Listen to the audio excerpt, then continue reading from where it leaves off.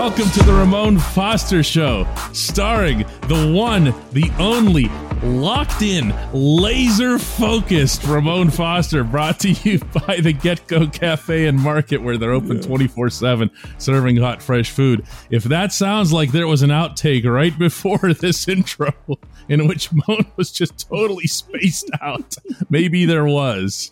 It was, and it was me. It was me. I was trying to do some research and get prepared for the show, even though the best preparation is none when we're doing what we do here, DK. So, hey, here we are.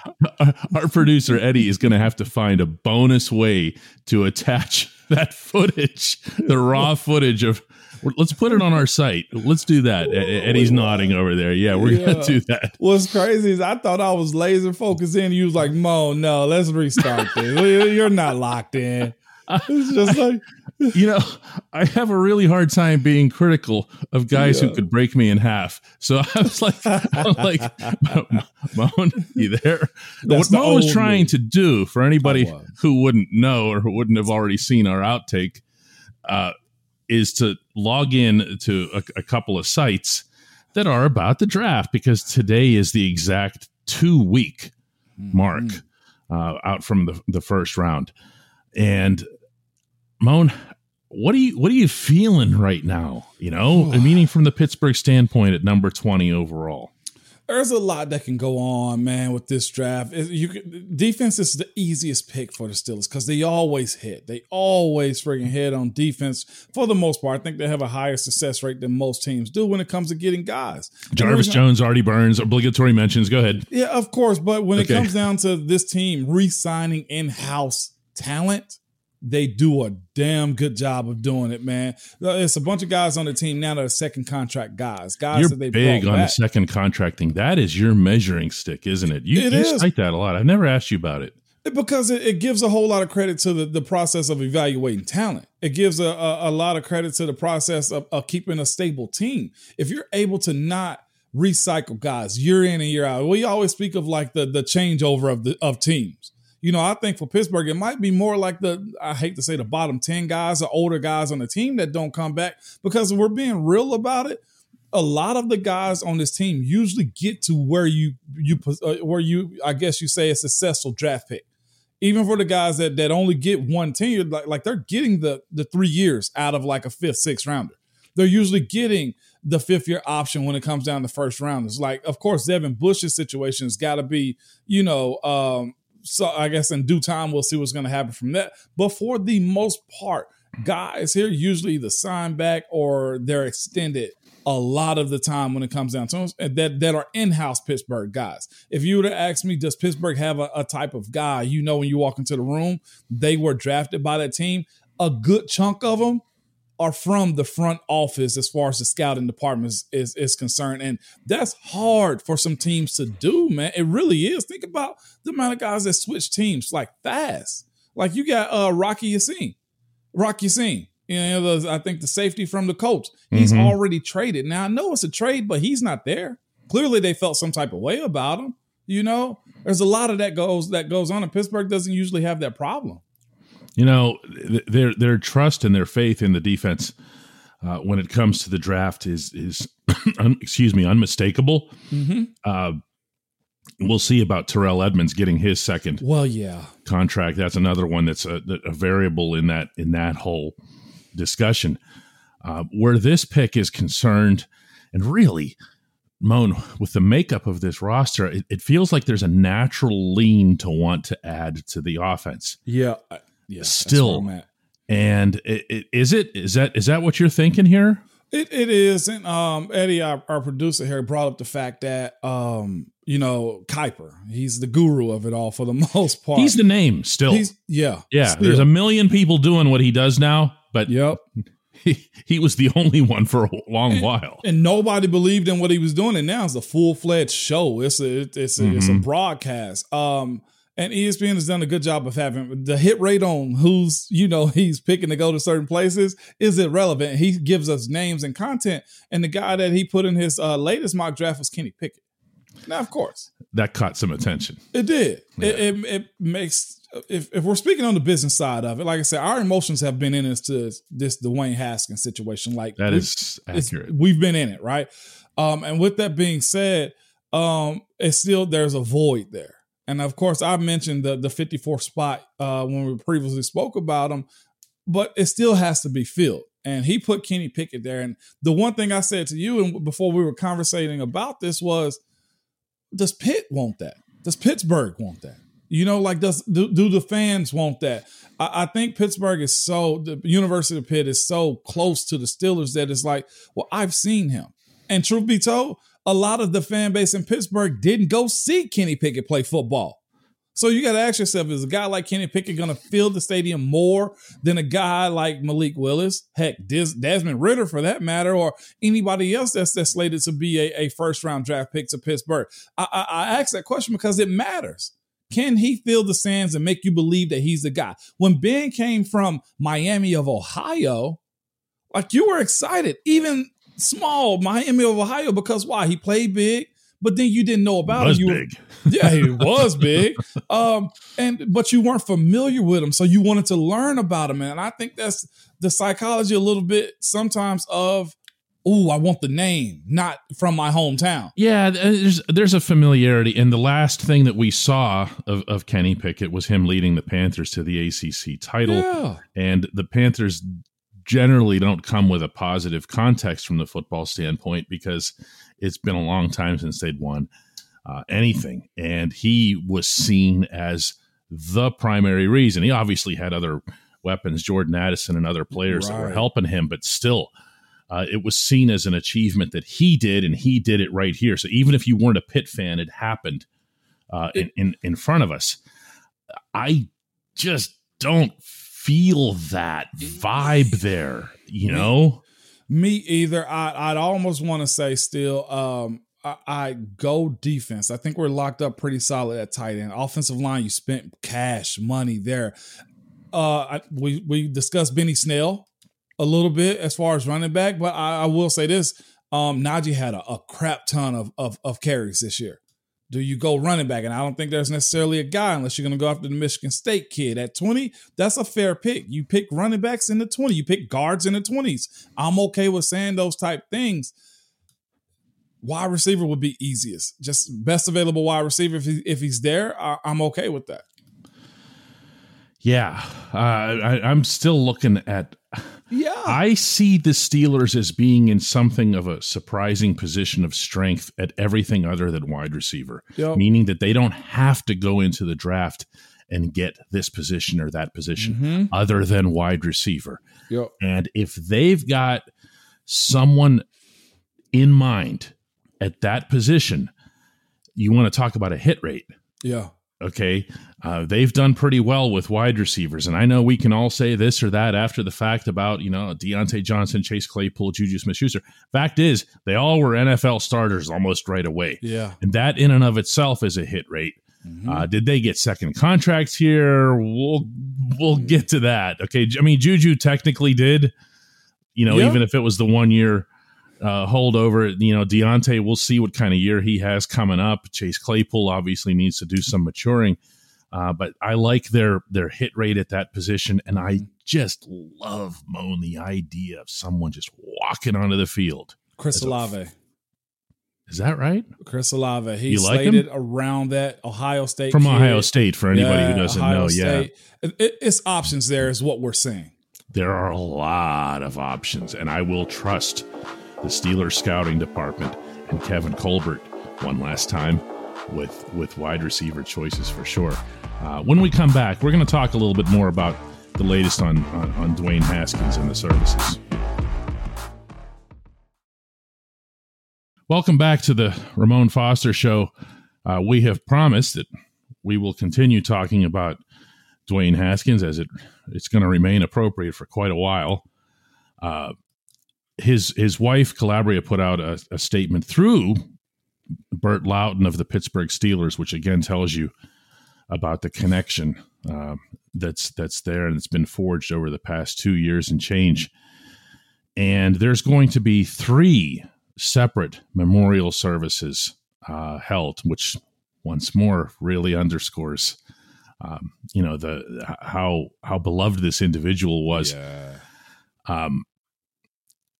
On Friday, April 22, there will be one in Pittsburgh at the Allegheny Center Alliance Church. After that, there will be the day after that one in Rockaway Township, New Jersey, which is where his childhood home. Mm-hmm. And then after that at Bullis High School in Potomac, Maryland, where he first played.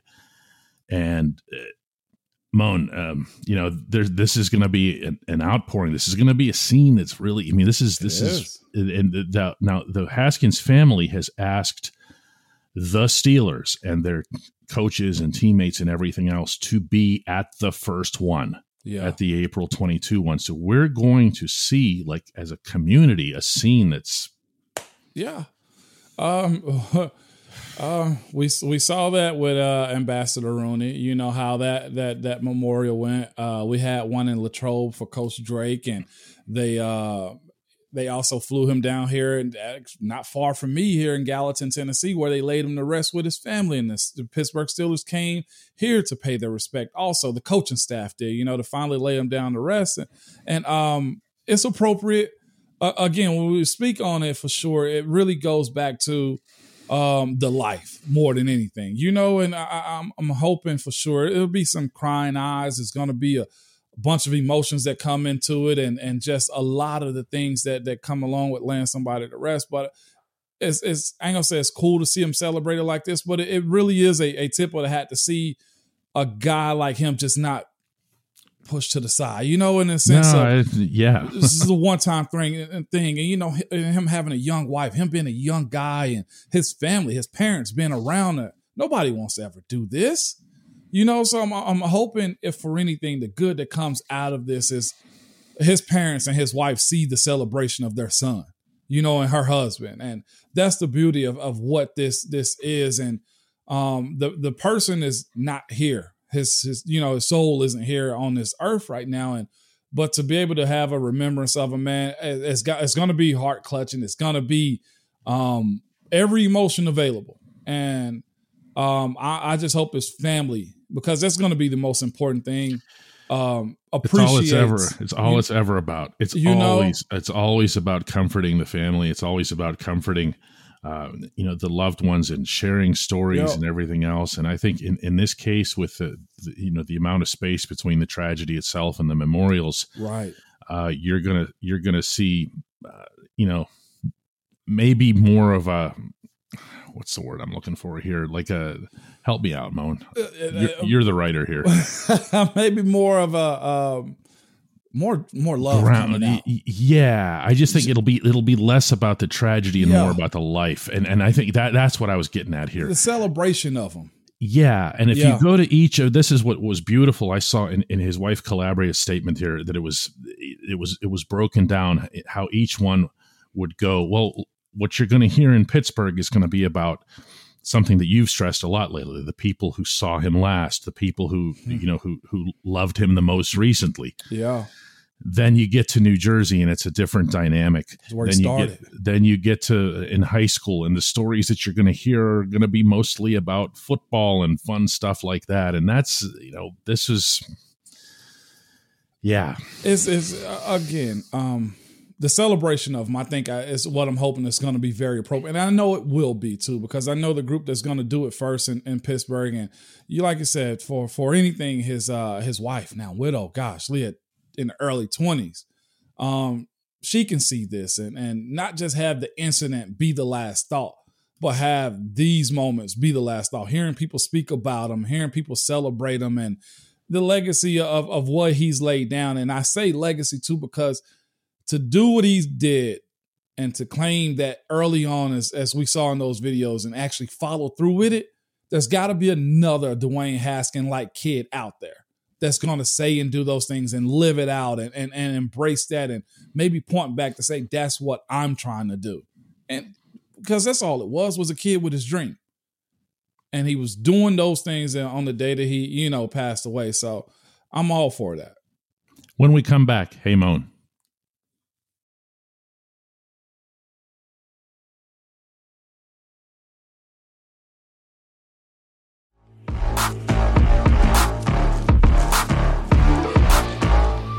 And welcome back to the Ramon Foster Show. It's the Hey Mon segment, and today's is really cool. Today's comes from Dave, and he says, "Hey Mon, I'm thinking about Clayton Kershaw of the Los Angeles Dodgers getting pulled 7 innings into a perfect game the other night.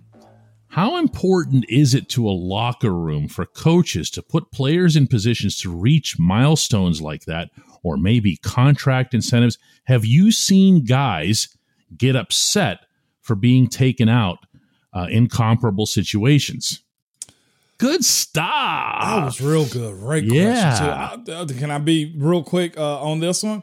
I'm glad that his general manager pulled him also. This early in the season, after 80 pitches, I thought was the appropriate thing. That's what coaches are supposed to do in that setting. To complete the perfect game would have been for us. That were us, the fans, by the way. We'd have talked about it all the time. He's one in the history books. But the team concept of what he did was a beautiful thing. It was a beautiful concept, man. Well, make sure that we offer some context here. Your son, RJ, is pitching right now. Yeah, and that's the reason you're around baseball every day. I got a game tonight to go to. Okay? And if you're the dad that's watching through the fence over there, and you see a guy letting RJ throw, 150 pitches early in the season, you're coming after him. No, we're not going to do that. And I think the way it goes for kids is, by 60, 65 on the first time at the bump is appropriate. Like Kershaw's a pro, but he's 34 years old also. Yep. And coming off of a weird spring training and everything else here. And Kershaw, by the way, for anybody who doesn't know, publicly stated his support of Dave Roberts' decision to take him out. It's just like, listen, man, we hit just about the right number. Was actually the exact quote from Kershaw. And Kershaw's getting like $500 million a year to pitch. So what do you want to do? Hurt him? No. And the way the Dodgers spent in free agency this year, no, they're not trying to ruin their chances. And every year. Yeah, you're right.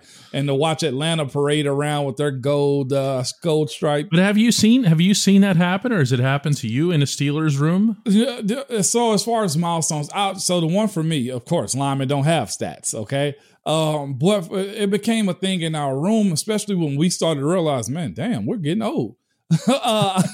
I came upon my 100th start, not game, 100th start. That separate designation. You have 2 stats in the Steelers media guide for offensive linemen. It's GP and GS. Yes.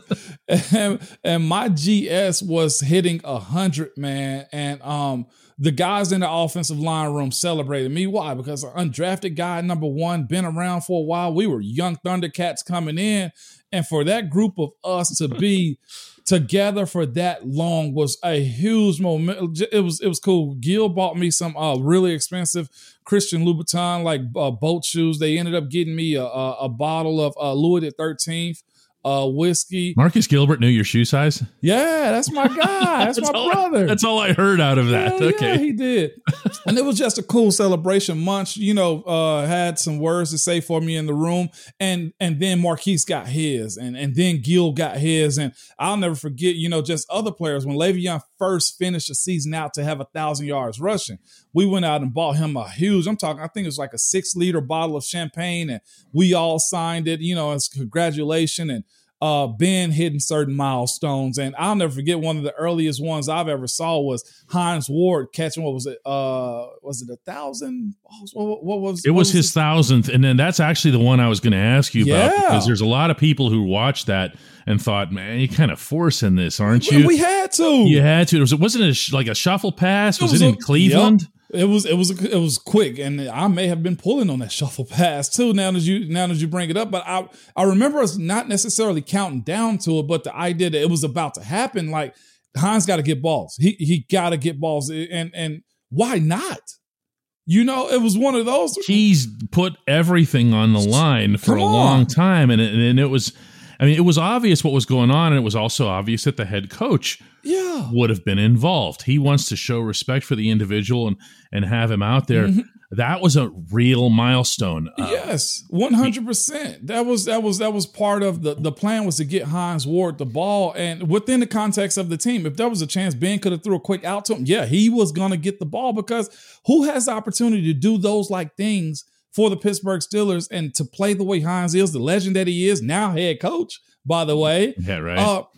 Yeah, those things are celebrated. It's brought up big time, man. Okay. 100%. What about 100-yard games individually? 100-yard rushing games. Jalen Samuel. When he went out and did that, I saw somebody also ask the question. We'll have to get into this. Coach T give out game balls. You remember the way Jalen ran that week? You talking about against New England? Against the Patriots. Yeah. Like him getting 100 yards was huge, man. Or Juju with the catch in Detroit. I think that became the longest touchdown in Steelers history, I think, for a receiving touchdown. Those were huge accolades for us. It is celebrated. We don't make it a focal point, because then you put the pressure on. What if I'm remembering, this is something of a negative example here, but like this past season, remember when John Harbaugh got into some hot water in Baltimore because he wanted to maintain that rushing streak. Yes, I do. And I don't remember who the Ravens were facing, but he was like, it was in garbage time. Was it Jaguars? But yeah, he chased the streak. He chased. It's so Harbaugh. It's so hardball, but I think they were winning pretty good at the time and stuff like that. Like that right there when you're affecting the other team, or you have an opportunity to embarrass the other team, that right there is kind of frowned upon. We definitely got to dive deeper into that one, because I'm more than sure it's other situations. We're getting into weird territory here. But like if you're down at the other team's 2-yard line, and there's like 8 seconds on the clock, but you have a streak personally of your team where you've put up 30 points in 8 consecutive games, and you go out there and you kick that field goal, get the hell out of here. Gosh. And of course, I feel both ways about it, because the other side of it was stop them.